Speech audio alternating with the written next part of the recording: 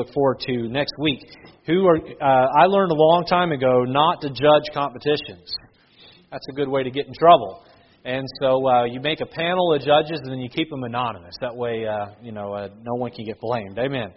All right, Hebrews 9. Let's stand for the reading of God's Word this morning. And we will read responsively from 22 down through verse number 27. We'll read the odd verses out loud. As a group, I will read the even verses alone, and you'll follow along there in your Bible. I'll begin in verse 22. The Bible says there, "And almost all things are by the law purged with blood, and without shedding of blood is no remission." Together, verse 23. "It was therefore necessary that the patterns of things in heavens should be purified with these, but the heavenly things themselves sacrifices than these. For Christ is not entered into the holy places made with hands, which are the figures of the true, but into heaven itself. Now it appears in the presence of God for us. Nor yet that he should offer himself often, as the high priest entereth into the holy place every year with blood of others. For then must he often have suffered since the foundation of the world. But now once in the end of the world hath he appeared to put away sin by the sacrifice of himself. And as it is appointed unto men once to die, but after this the judgment." And we're going to continue on this series of Back to the Basics. And this week we'll look at the topic of blood atonement, every sin washed away. Let's pray. Lord, I ask today as we look at a very vital and important truth to our Christian faith, that you'd help us to understand it. And Lord, if there is someone here today that has not had their sins atoned, has not had the sin washed off their eternal account, may that day be today. For those of us here that are saved, help us to understand why our sins were washed away and what that has prepared us to be and to do. Help us this morning, Lord, to give us a clarity of mind and an understanding heart. In Jesus' name, amen. You can be seated. February is celebrated as the month of love. The month of love. Cupid's arrows, right? I understand the traditions go back into some things that are probably not too healthy, paganistic in nature. But I got to say that God created love, and I'm all for celebrating love the way God created it. Amen? Sometime back, the Luzernes were pinching pennies and could not afford to go, and pastor could not afford to take his wife out for a dinner. Now, this is years ago before I was your pastor. And so my wife began a tradition in our home, and we now hold to this tradition. I think some of you ladies maybe heard about this at the ladies' activity, but indulge me for a minute here. When I get home on Valentine's Day, and this just happened this past Wednesday, I get home from work, I'm told what time reservations are. And so I show up at the house when I'm told to. That's a good practice to live by, men. But I show up at the time I'm told to. I come walking in the door, and I am greeted by my 8-year-old son and my 7-year-old daughter. They are dressed up like a waiter and a waitress. And I am walked in. My wife meets me there at the door, and I'm walked to the table, and it is all set up like a candlelight meal. And we're seated there, and then every year we have a different restaurant that our house is turned into. 2 years ago, it was called Lomo Mundo, which is named after my favorite Peruvian dish. And this year, I was brought to the restaurant Spaghetti Love. Spaghetti Love. I felt like the Lady and the Tramp, and I felt like the Tramp. So we were sat down, and my kids make up menus, and they bring them in, and the options are limited. So the appetizer, you don't get really much of a pick. The appetizer was bread and salad, and then the entree was spaghetti, and then there was a dessert prepared. My wife takes the time to make all of that up and then stow it in a spot where the kids can go in the kitchen and get it and bring it to us, and they treat us like royalty on that day. And so it came time for dessert, and they came in and asked us if we needed anything, and my wife said, "Well, I think we're ready to order dessert." And next thing I know, she's got her dessert in front of her, and I didn't get my dessert. And I'm waiting, and I'm starting to get a little impatient. and I'm getting ready to chew out the manager. And finally, my waiter appears, but he doesn't have a dessert. Instead, he has a piece of paper, and that paper is the bill. And I said, wait a minute! You can't give me a bill till I have my dessert! And so he took the bill back, and next thing I know, the bill got raised. And I looked down at the total, and it says, it has all the items listed, and it said the total bill is $1,000. And I said, yikes. And he went in the kitchen, and he came back a few minutes later, and him and his sister connived, and came back and he said, I'll tell you what, sir, I'll make a deal with you. I will take your bill away if you will allow me to play games on your cell phone for a day straight. I said, you are one tough cookie. I love the love that the Lejeune family has and shares. Now, we're not a perfect family. We squabble like every other family does, and we have our ups and downs and our bumps and bruises along the way, but we love each other. We love each other. And all month long, in church, we've been looking at not the love of an earthly family, but the love of a heavenly family. And that's God's love to us. God's love to you. It's one thing to say, for God so loved the world. And I love that verse. But I think I like the verse in Romans 5:8 that says, Christ died for us. You see how it gets more personal. God so loved the world. Christ died for us. But then Galatians says, who loved me and gave himself for me. You see how Paul makes it personal. We start with this broad love that fits all of mankind, and then specifically to the church at Rome and those who read the book of Romans. But then specifically, Paul says, God loves me. I think the verse maybe that explains God's love for us the most is John 15:13, where he says, greater love hath no man than this, than a man lay down his life for his friend. Now I want you to imagine that there is somebody who has hurt you deeply, and they're on trial to face a death sentence. And you walk in the courtroom with your little boy and you say, I'm going to allow my boy to die for the man who hurt my family. He's going to go on death row for him and take his place. You'd say no sane, no logical person would do that. And I would say to you that you're right, I would not do that, and you most likely would not do that. But that's exactly what God did. He looked down at us when we had injured Him with our sins, and He sent His Son to death row to die on the cross and to pay the price for our sin. How much love does Jesus have for you? Enough to kill His Son in your place. Now we see the cross and we become inoculated to it. It's jewelry. It hangs on the wall. It's fashionable. But my friend, that cross was not a pretty sight.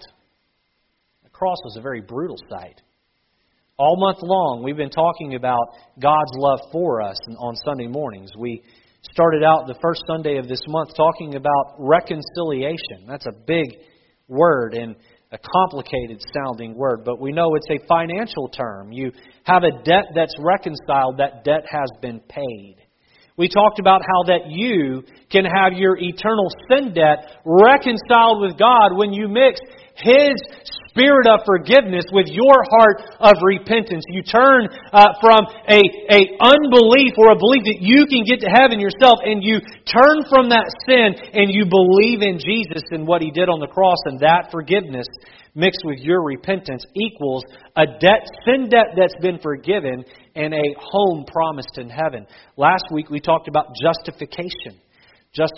And we talked about how that Jesus Christ died on the cross so that God, the judge, could justify His decision in forgiving the debt and letting us into heaven. Jesus, really, justification comes down to the word sacrifice, or rather substitution. Jesus substituted in your place. He died for you so that God could remove His wrath off of you and instead place His grace on you and allow you a home in heaven. We learned that Job was not justified by his righteousness. Job was justified by his faith. We looked at Romans 4 where the Bible says that Abraham was not justified by the good works of his life. Rather, Abraham was justified by faith. By faith. And we talked about how that you are not going to get in heaven by living a good life. If you could get into heaven by living a good life, or rather that was a requirement, then how in the world did God let the thief into heaven who hung next to Him on the cross? He had no good works to offer, but you know what he did have was faith. And he looked over at Jesus and he said, remember me when you enter into your kingdom. And Jesus said, today thou shalt be with me in paradise. That thief, that malefactor, that evil man who died a hideous death for the very crimes of his life is in heaven because of his faith. And that's the only way anybody gets into heaven. Now, in Jesus' death, He shed His blood. He shed His blood. And this question has been batted around in churches for a long, long time. And here's the question. Did Jesus need to shed His blood for our sins to be atoned? Did Jesus need to do that? By the way, that word atone, here's what it means. And I'd encourage you to write this down if you're taking notes. On the back of your bulletin, there's a place to do that if you don't have another method there. The word atone means this. It means to cover, to purge, to reconcile. Here's maybe my favorite definition. Cover over with pitch.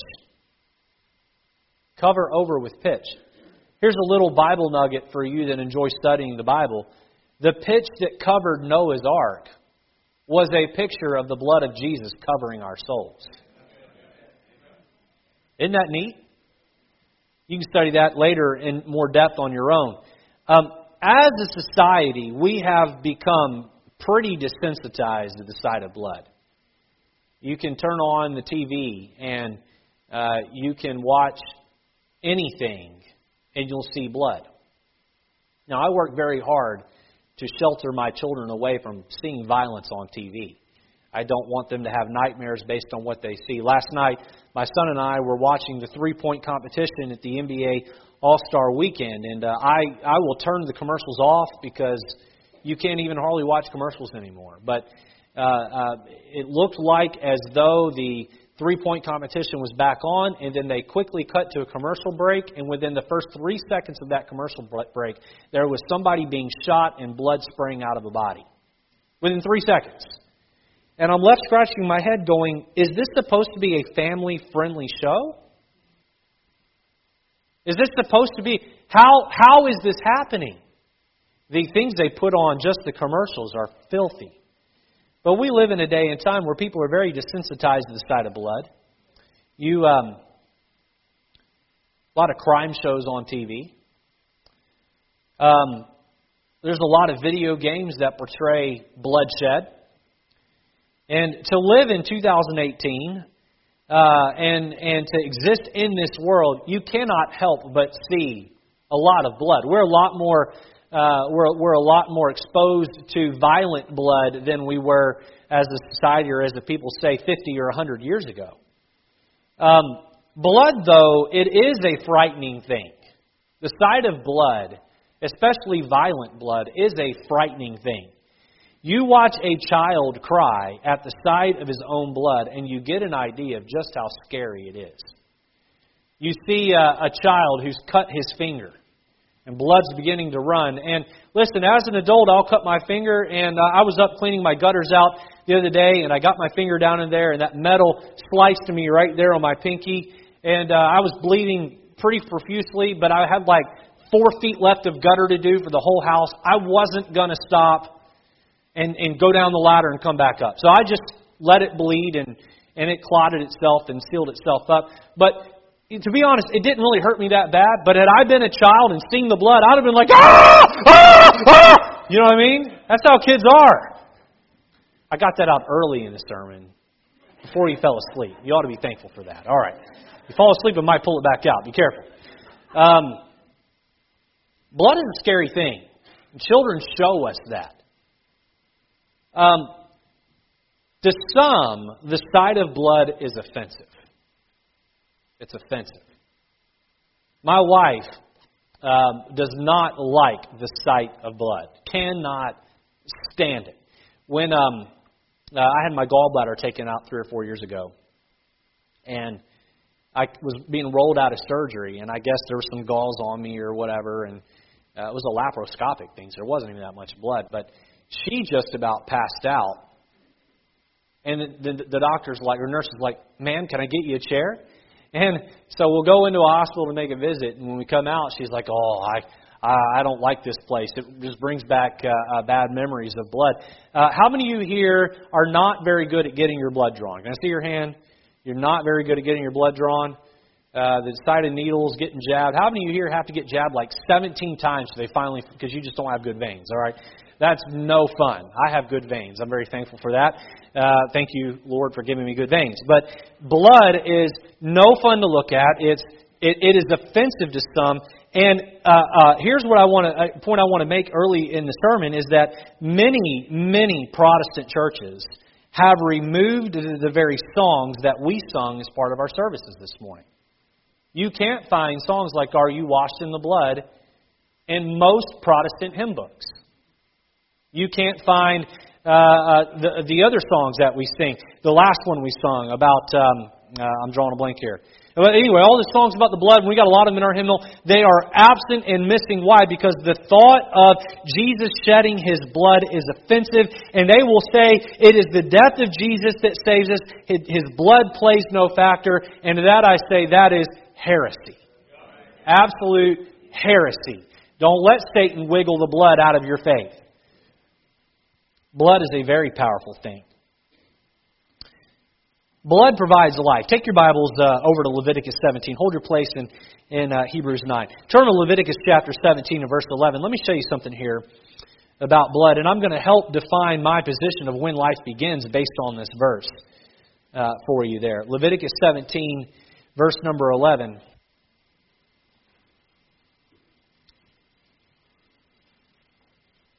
The Bible says there, it says, I'm going to begin reading. "For the life of the flesh is in the blood. The life of the flesh is in the blood, and I have given it to you upon the altar to make an atonement for your souls.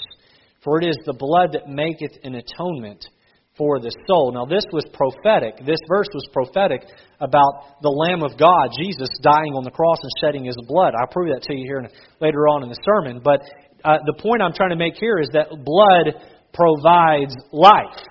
Provides life. You drain the blood out of someone, they can't live. You all know how George Washington died, right? They tried to take all the bad blood out of him, it killed him. It just shows you how far medicine's come since then. But blood provides life. Pastor, when does life begin? Life begins when there is blood flow in the womb of a mother. When there is, and that, by the way, that starts at a very, very, very, very early process. You can't have more than a couple of cells there and reproducing without blood flow to help that process. So life begins very early in the process. Why? Because life equals blood. Life equals blood. Not only does blood provide life, but blood has a voice. Blood has a voice. Cain killed his brother Abel. By the way, turn over to Genesis chapter 4. Cain killed his brother Abel. Can you imagine how terrified Cain must have been? He had never seen a human die. No one had ever seen a human die. Cain wasn't desensitized to death the way you and I are. I read a stat somewhere along the line that said the average person on TV sees it's something like 8,000 people die on every 10 years or something. It's some high number. But Cain had never seen CSI, NCIS. Cain had never watched those shows. He didn't know anything about that. Cain did not know that. I don't know that Cain even knew that a human could die. Only in theory. No one had ever died before. Can you imagine how terrified he must have been to watch his brother's life blood flow like a crimson river out of his head and into the ground? I have taken life, he must have thought. I have shed innocent blood. The blood of Abel cried out to God. What did it say? Well, maybe it said this: will you allow the death of one of your children to go unpunished? Will you stand idly by and ignore the killing of your creation? Will you allow the killing of this creation that was made in your image and in your likeness? Abel's blood cried. It said, the body that I once flowed through has been struck down, and I have been forced to depart into the soil of the earth. It cried out to its Creator, will you do nothing? Will you allow this evil to go unpunished? Furthermore, his blood cried, Father God, I have died in vain. Have I died in vain? I was struck down by a sinner. Shall this sinner go unpunished? I was struck by the guilty. Shall the guilty be struck as well? God heard the crying out of Abel's blood, and He stepped in and punished murderous Cain. Look at Genesis chapter 4, verse 10. The Bible says, and he said, what hast thou done? The voice of thy brother's blood crieth unto me from the ground. Now, this voice of blood cannot be heard by human ears, but it is absolutely 100% heard in heaven. God hears the shedding of innocent blood. If you know someone who has been murdered, who has been killed, and their blood was shed, God hears the voice of their blood. Now, all throughout Scripture, you find the shedding of animal blood for the atoning or the forgiveness of sin. Now, while we may not want to mentally dwell on violent bloodshed, it is necessary that we understand this vital truth to our salvation. Listen to what 1 John 1:7 says. It says, and the blood of Jesus Christ, His Son, cleanseth us from all sin.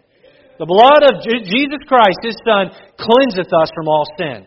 As we dive a little deeper into our understanding of the science of salvation, let's work to understand the importance of the blood that our Savior shed on the cross. Let's work to understand how that it can wash away our sins. This morning I propose that the blood of Jesus can act as the soap for your soul. The soap for your soul. Let's work to understand the importance of the blood that our Savior shed on the cross. Let's work to understand how it can wash our sins away. We're going to look at five thoughts this morning, 5 truths out of Hebrews that will help us to understand the blood's atonement. If you're taking notes this morning, first note, number 1, the penalty for Adam's sin. The penalty for Adam's sin. You're in Genesis 4. Look up at verse number 1 there. Genesis chapter 4. Look at verse number 1. We're going to see here what the penalty was, the very first penalty for Adam's sin. It says there, and Adam knew Eve his wife, and she conceived and bare Cain, and said, I have gotten a man from the Lord. And she again bare his brother Abel, and Abel was a keeper of sheep. We see there he was a shepherd, but Cain was a tiller of the ground, or a farmer. Verse 3, and in process of time, it came to pass that Cain brought of the fruit of the ground an offering unto the Lord. By the way, Cain bringing the fruit of the ground is a symbol of works salvation. It is a picture of those who believe they get into heaven based on bringing what the good fruit of their own flesh to the Lord and saying, look at the good that I have done. Look at verse 4. And Abel, he also brought the firstling of his flock and of the fat thereof. So Abel brings a lamb. And this lamb, the firstling of the flock, this lamb is not a picture of the work of Abel's hand, but rather a picture of the creation of God, a picture of the future Lamb of God that will take away the sins of the world. So Abel brings a sacrifice of faith. Cain brings a sacrifice of works. Now look at verse 5. But unto Cain and to his offering he had not respect, and Cain was very wroth, and his countenance fell. So what am I trying to get here about the penalty for Adam's sin? The penalty was that God had instructed them that they were to shed the blood of an innocent lamb because of their sin. Bloodshed goes all the way back to the very first family where they had to take a little lamb and they had to lay it on the altar. By the way, Adam and Eve, after they sinned, they realized they were naked. They had no clothes on. So in their shame of their nakedness, they went and they gathered a bunch of fig leaves and they sewed them together and they made themselves a covering, but not a very good covering at that. And God said, listen, I believe in modesty and you're not modest. And so He went and He killed a lamb. And so God killed a lamb. He skinned the lamb and He created Adam and Eve clothing to wear out of the skin of the lamb. The very first penalty for Adam's sin was that an innocent lamb had to die and his blood had to be shed. Now, obviously, there's a lot more consequences to Adam's sin than that. You sin by your very nature because Adam is a sinner, and Adam has passed down to you and I the very desire to sin. You cannot help but sin. To breathe air in and out of your lungs is to live a life with a sin engine inside of you that causes you to sin. Listen, the blood of Jesus can wash away the sins off your eternal account, and I pray that it has, and if it hasn't, I pray that happens today. But if you are here and your eternal account has been settled with God, you still sin at times. We don't believe in sinless perfection here. We don't believe that anyone ever gets to a place where they're totally sinless. Now, you ought to sin less every day, but nobody ever achieves a point of sinless perfection. So what was the penalty for Adam's sin? Well, the very first penalty was that an innocent lamb, an innocent animal, had to die and shed his blood because of that sin. Notice number 2, the process of Old Testament bloodshed. The process of Old Testament bloodshed. Now, you're going to want to turn back over to Hebrews chapter 9. We're going to be looking at that in just a moment here.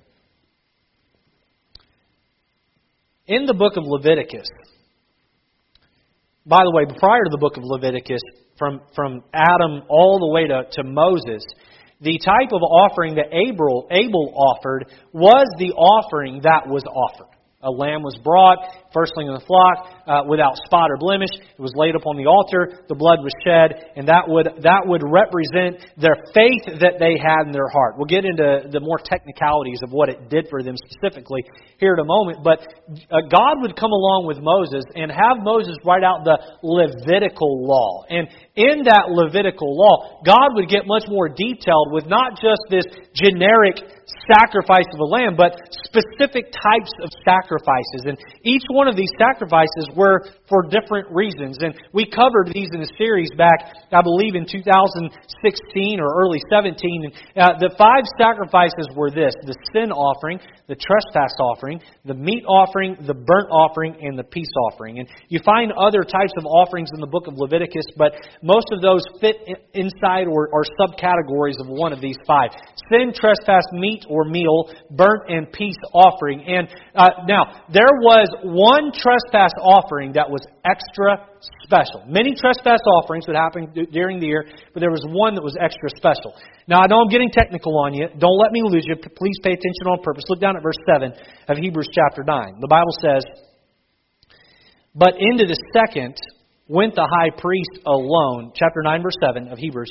"But into the second went the high priest alone once every year, not without blood, or rather with blood, which he offered for himself and for the heirs of the people." So, on top of all of the trespass offerings that were offered regularly for the known sin of the people, once a year, the priest would go into the Holy of Holies, which was a place only the high priest was allowed. Inside of the Holy of Holies, there was the Ark of the Covenant, called, in this sense, the mercy seat. And he would take a bowl of blood, he would dip his fingers down in it, and he would sprinkle the blood on the mercy seat, and God would accept that, and he would atone, he would forgive the people of their sins, both the priest personally and the people corporately, for another year. Once a year that was done, and God was very specific on when that was to be done. Listen as I read for you Leviticus 16, verse 29 and 30. Listen carefully. It says,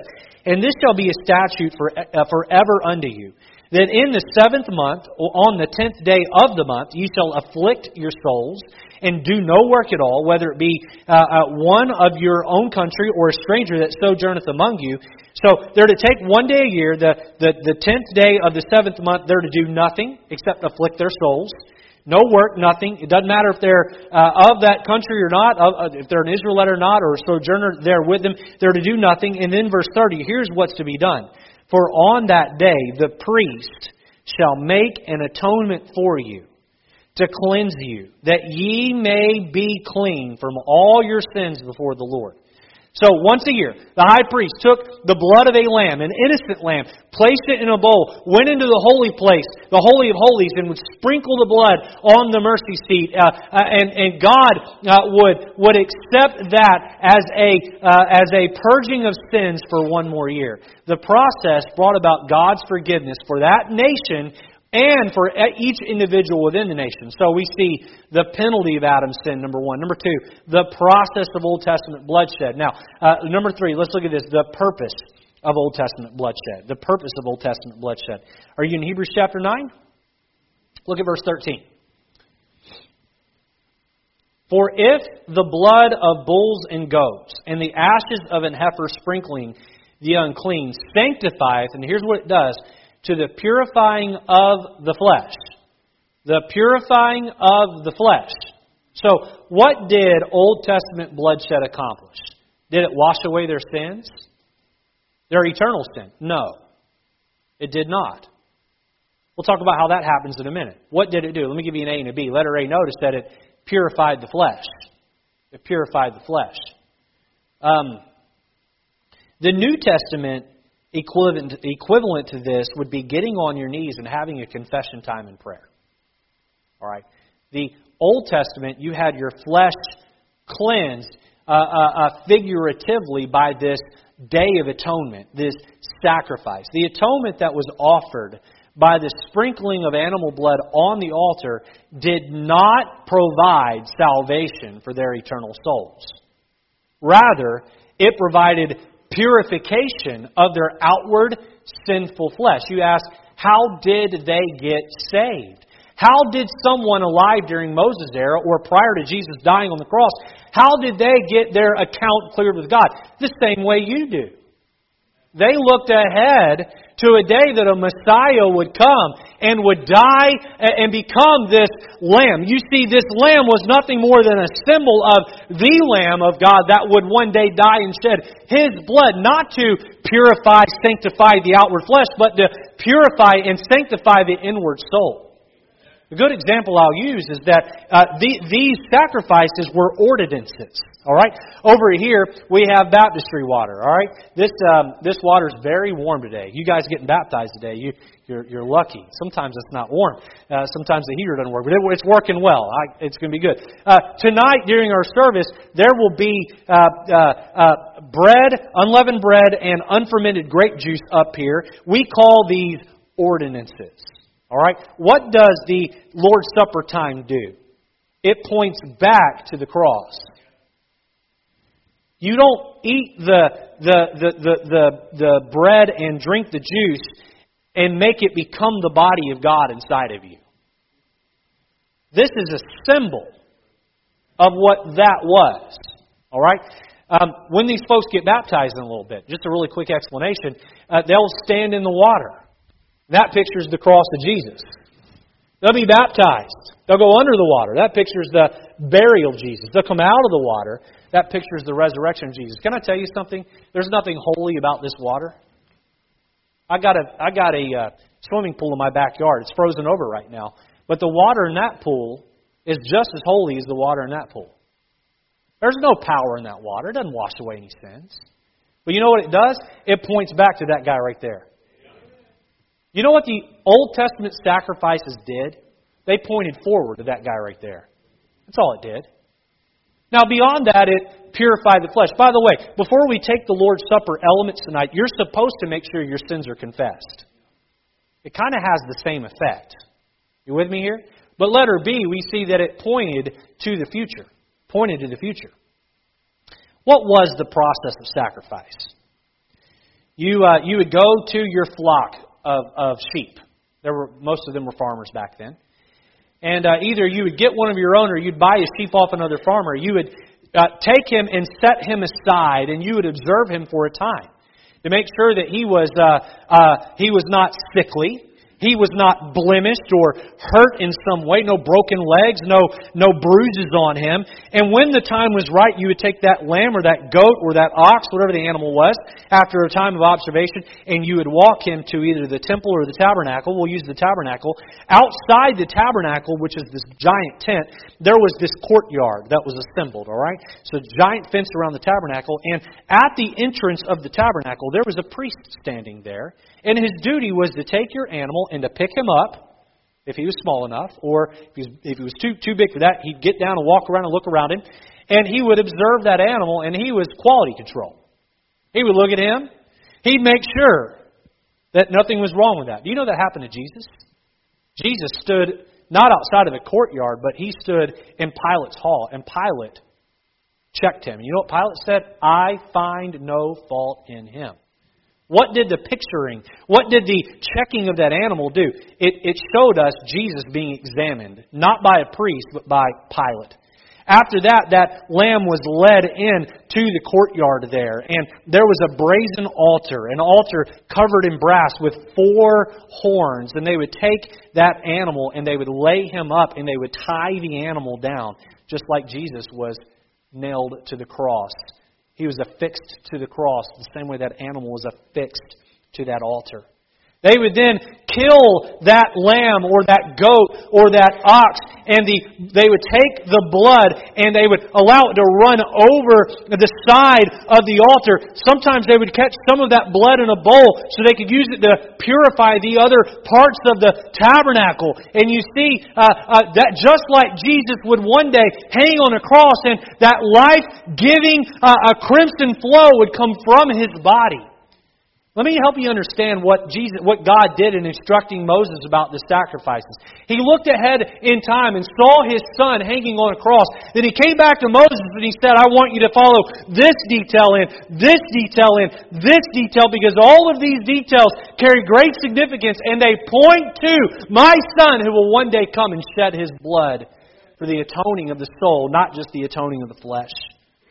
What was the purpose of Old Testament bloodshed? Well, it purified the flesh. It pointed to the future. Number 4, notice this, the power of Christ's blood. The power of Christ's blood. Look back at Hebrews chapter 9, verse number 13. It says, Therefore, if the blood of bulls and goats and the ashes of an heifer, sprinkling the unclean, sanctifieth the purifying of the flesh. Look at verse 14. See the contrast here. How much more shall the blood of Christ, who through the eternal Spirit offered Himself without spot to God, there's that without spot or blemish, purge your conscience from dead works to serve the living God. I love the language of verse 14. How much more? How much more? We saw how the blood of animals purified the flesh, but how about the blood of Jesus? By the way, you may wonder why we don't sacrifice animals anymore like they did in the Old Testament. The answer is because Jesus was the final sacrifice. Jesus completed that process. We don't need to sacrifice His animals anymore because all of those animals pointed to the day and time Jesus would die. And when Jesus hung on the cross, God took the veil of the temple where the Holy of Holies was, and He reached down and He grabbed it from above and He tore that sucker in half.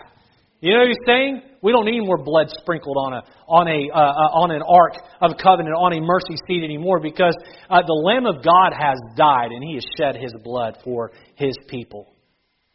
What does the power of Christ's blood do? Well, in contrast to Old Testament bloodshed, we see letter A. It doesn't just purify the flesh. More importantly, letter A, purifies the soul.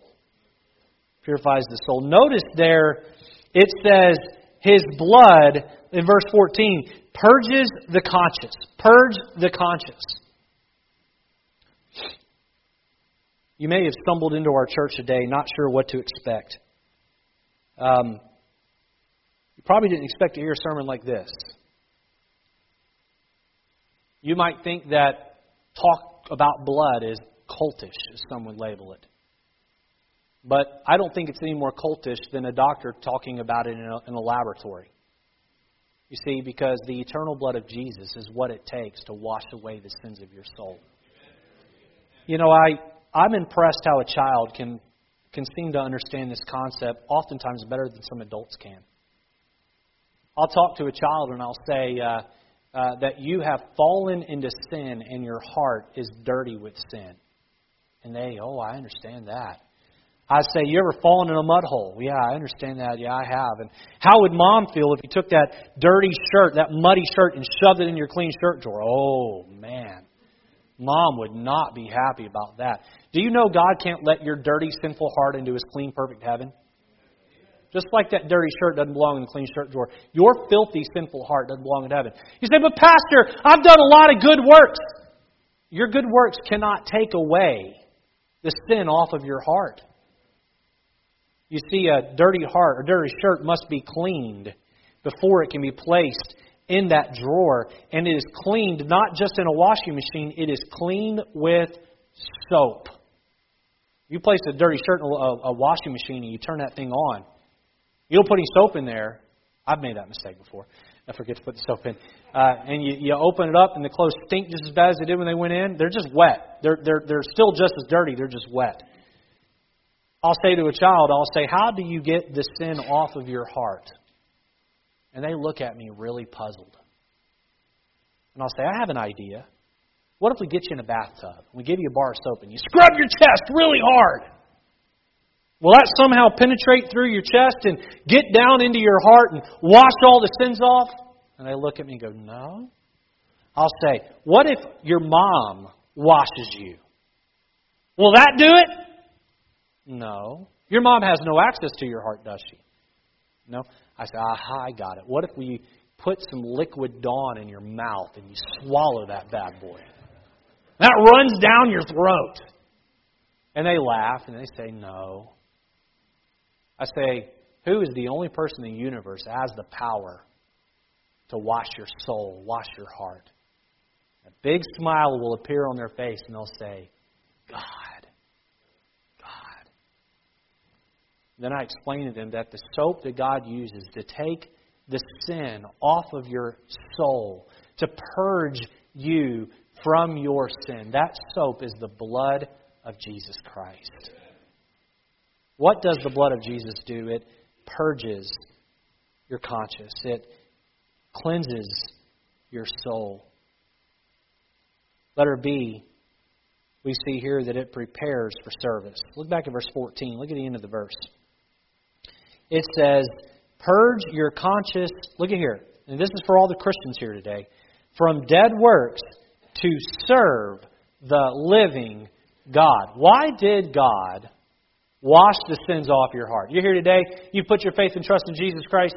He's taken away your sin. Your account's been cleared with God. As we talked about in court terms last week, your case has been dismissed. 2 weeks ago, your sin debt has been canceled and forgiven. In terms of today, the sins that you have committed have been washed in the blood of the Lamb. You've been white as snow, the Bible says. And now you have this heart that's cleansed, this eternal account that's forgiven. You've been put on a path to heaven, and you say, Pastor, what now? The Bible tells us that the reason why Jesus took your sins away was so that you would be purged from dead works to serve the living God. Are you serving the living God? Let me ask another question. Are you serving Him enough? What I have found is that when a pastor asks the questions like this, are you serving the living God? What people do in the pew is they answer the question in the most base way possible. Well, yeah, I helped an old lady across the street one time, so yeah, I'm serving God. Or yeah, I text my adult kids, at least once a month. So yeah, I'm taking care of my family. I'm serving the living God. Or you know what? I watched the nursery back in 1987. So I'm serving the living God. Let me ask you this. Can you serve Him more? You weren't saved to live a comfortable Christian lifestyle. We're looking at the book of Luke on Wednesday nights, and we made the point last week that God saved you so that you could be His disciple. And in being a disciple, He has called you to a life of ministry and a life of minimalism. What does that mean? That means that you're not impressed with everything that comes along. You're not so caught up in trying to win on earth that you lose in heaven. prepares you for service. If you're here today and Jesus has saved you, I want you to ask yourself this question. What are you giving back to Him? If you had your foot stuck down in railroad tracks, the train was bearing down on you. The train had put on its brakes, but, it takes those things a long time to stop. And it's hopeless, man. I mean, you can't get your foot out. You can't get your shoe out of the foot out of the shoe. And I mean, it's just a matter of time. And I see you there, and I see the train coming, and I run over, and I get your foot out, and I push you out of the way. And in pushing you out of the way, my momentum carries me in front of the train, and that thing hits me and kills me. You come to my funeral, and you are just so grateful that I have died for you. My parents come up to you and they say, listen, I live in the same town you do. In fact, I live just a few blocks from your house. And we're glad our son saved your life, but we miss him dearly. Could we ask you a favor? Could you just stop by and visit us once a week? Is there anybody here that thinks that request is over the top? They're to say, hey, listen, as we age and we get older, Richard was going to take care of us. He's not there to do that anymore. Do you think you can help that process? Is there anybody here that thinks that's an unreasonable request? You would have been dead had I not given my life in this hypothetical situation for you. Christian, I did not push you out of the way of a train. But Jesus pushed you out of hell.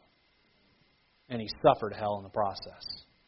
And He looks at you and He says, my blood has purged your conscience. It's washed the sins off your soul. And all I ask is that you serve me. I gave my life for you. And I want you to give your life for me. I don't think that that's too much for Him to ask. And I think any reasonable person would agree with that. Number 5, and lastly, we see here the plea of Christ's blood. The plea of Christ's blood. Look at verse 24 of Hebrews chapter 12. Turn to chapter 12. Look at verse 24. We opened the sermon talking about Abel. And how that Abel's blood had a voice. And that voice was heard by the God of heaven. Look at verse 24. And to Jesus, the mediator of the new covenant, and to the blood of sprinkling, that speaketh better things than that of Abel. The blood of Jesus has a voice as well, and it speaks better things than the voice of Abel's blood. You see, we talked about it, how Abel's blood cried out. It said, Father God, have I died in vain? I was struck by a sinner. Shall this sinner go unpunished? I was struck by the guilty. Shall the guilty be struck too? Sinner, the blood of Jesus has a voice, and it cries out greater things than Abel's blood cried out. It does not cry for you and I to be punished. Rather, it cries out for you and I to be forgiven. Jesus' blood cries out to the Father, and it says, Father, Father, shall I die in vain? Father, I paid my blood for sinners. Shall not sinners be saved? I was struck for the guilty. Shall the guilty be struck too? The blood says, Oh God, I have vindicated your law. What more do you demand? I have honored your justice. Why should you cast the sinner into hell? Oh, divine benignity, can you take two exactions for one offense and punish those for whom Jesus suffered? Oh, justice, will you here avenge? Oh, mercy, when the way is cleared, will you not run to guilty sinners? Oh, love divine, when the pathway is open for you, will you not show yourself to the rebellious and the vile? The blood shall not plead in vain. The blood of Jesus cries. It cries to God. It cries to God that He will atone your soul. Can I tell you something today? God's sitting there with the blood of Jesus, ready to wash the sins off your soul. There's one thing that must happen prior to that. You must, by faith, believe Jesus died for you. You must, by faith, turn from a belief in anything else and believe in Jesus. And if you will do that, He will wash away your sins. O sinner, I want you at this time to close your eyes. Use the theater of your mind and imagine the Son of God as an innocent lamb hanging lifeless on the cross. I want you to look at the crimson blood flowing from His body, dripping off His toes, dripping off His elbows, falling from His fingertips and off His toes, and saturating the wooden cross and flowing down to the soil below.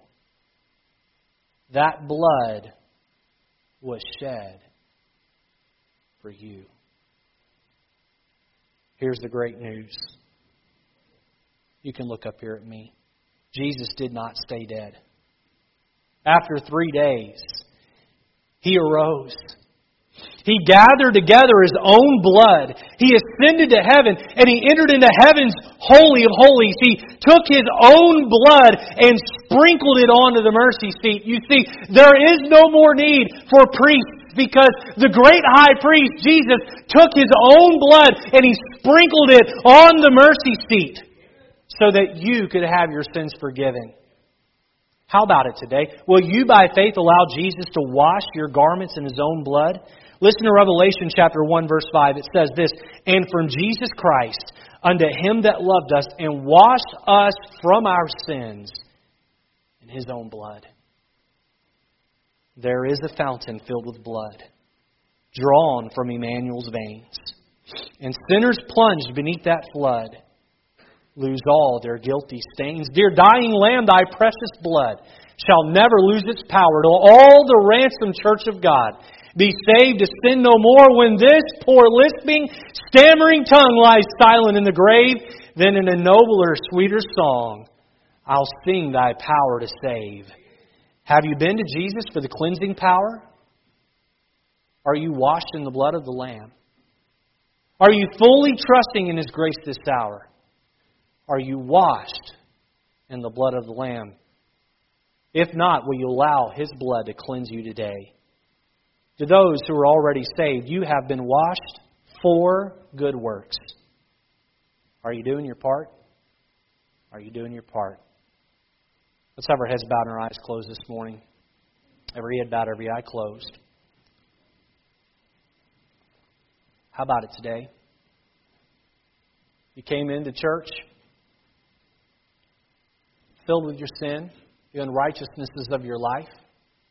And if you walk out of here with those sins still on your soul and on your record, and you die that way, you're going to go to hell.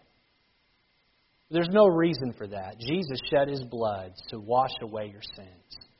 Do not let that go forgotten. How many of you here today say, Pastor, there was a day in my life I put my faith in Jesus.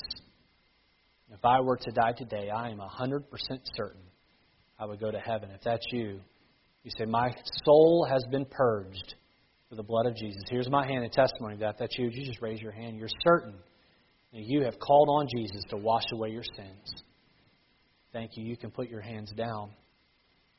Is there one here today, or maybe more than one, that would say, Pastor, I don't know that I have that moment. I love Jesus, and I'm thankful He died. But I really don't remember a time that He died, that I asked Him to wash away my sins. You can do that today. You can do that right now, right where you're sitting. All you got to do is, by faith, call on the name of Jesus. Ask Him to take away your sins. Ask Him to wash away your sins in His blood. He stands there ready and waiting to do it. He is your friend that laid down His life for you. Will you let His death be in vain? Don't let that happen. By your own free will, choose for that to happen. Where you're sitting, right there, if you've never asked Jesus to wash away your sins, can I encourage you to pray a prayer after me? Now, before I pray this prayer, let me just tell you, there's nothing magical about my prayer. There's no prayer that will save you, but there is faith that will save you. Will you call out to God and ask Him to take away your sins? Right where you're seated, right under your breath, will you just pray this prayer? Just say, Dear Lord Jesus, I know that I'm a sinner. And I plead guilty because of my sin. I understand that the penalty for my sin is death and hell. Will you take your blood that you shed? Will you wash away my sins? Give me a home in heaven. In Jesus' name. With your heads bowed and eyes still closed, if you prayed that prayer for the first time and you meant it with all your heart, could I rejoice with you on that? Would you just raise your hand? I can see your hand that you prayed that prayer. Amen. Amen. I see 2 hands. I see a 3rd hand. I see a 4th hand. Are there others? Somebody here that prayed and asked Jesus to take away their sins. Thank you. How many here today say, Pastor, I see that Jesus saved me for good works, but I'll be honest, I'm not doing enough. Not doing enough. Yeah, you need to serve your family, and you need to be a good citizen, and you need to treat your fellow man with respect and love. But God has called you to a service here at this church. Are you doing that? How many here today say, Pastor, pray for me? I can see that, yes, I've been saved, but no, I'm not doing enough. Pray for me. Here's my hand. How many here today say, Pastor Lejeune, I am carrying a very heavy burden in my life right now.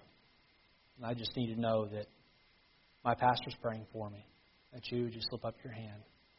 Carrying a very heavy burden, going through a very difficult time. I see your hands. God knows beyond your hand what's in your heart. He knows your hurt. Lord, I do ask today that you'd help those who are going through a difficult trial, difficult problem, carrying a heavy burden emotionally, spiritually, physically. Would you help them, Lord? Would you either calm the storms in their life or rather calm them and grow them through those storms? God, we're thankful for those that put their faith in you today. May they seek to grow by that decision. May they begin this new life in you. In Jesus' name, amen. Let's stand to our feet with our heads bowed and eyes closed. There are several here today that are either going to potentially join our church and get baptized. If that's you, would you at this time make your way forward? Our altar's open. We would encourage you to come and kneel and pray and talk to the Lord. Ask Him to help you to live a life that's worthy of Him.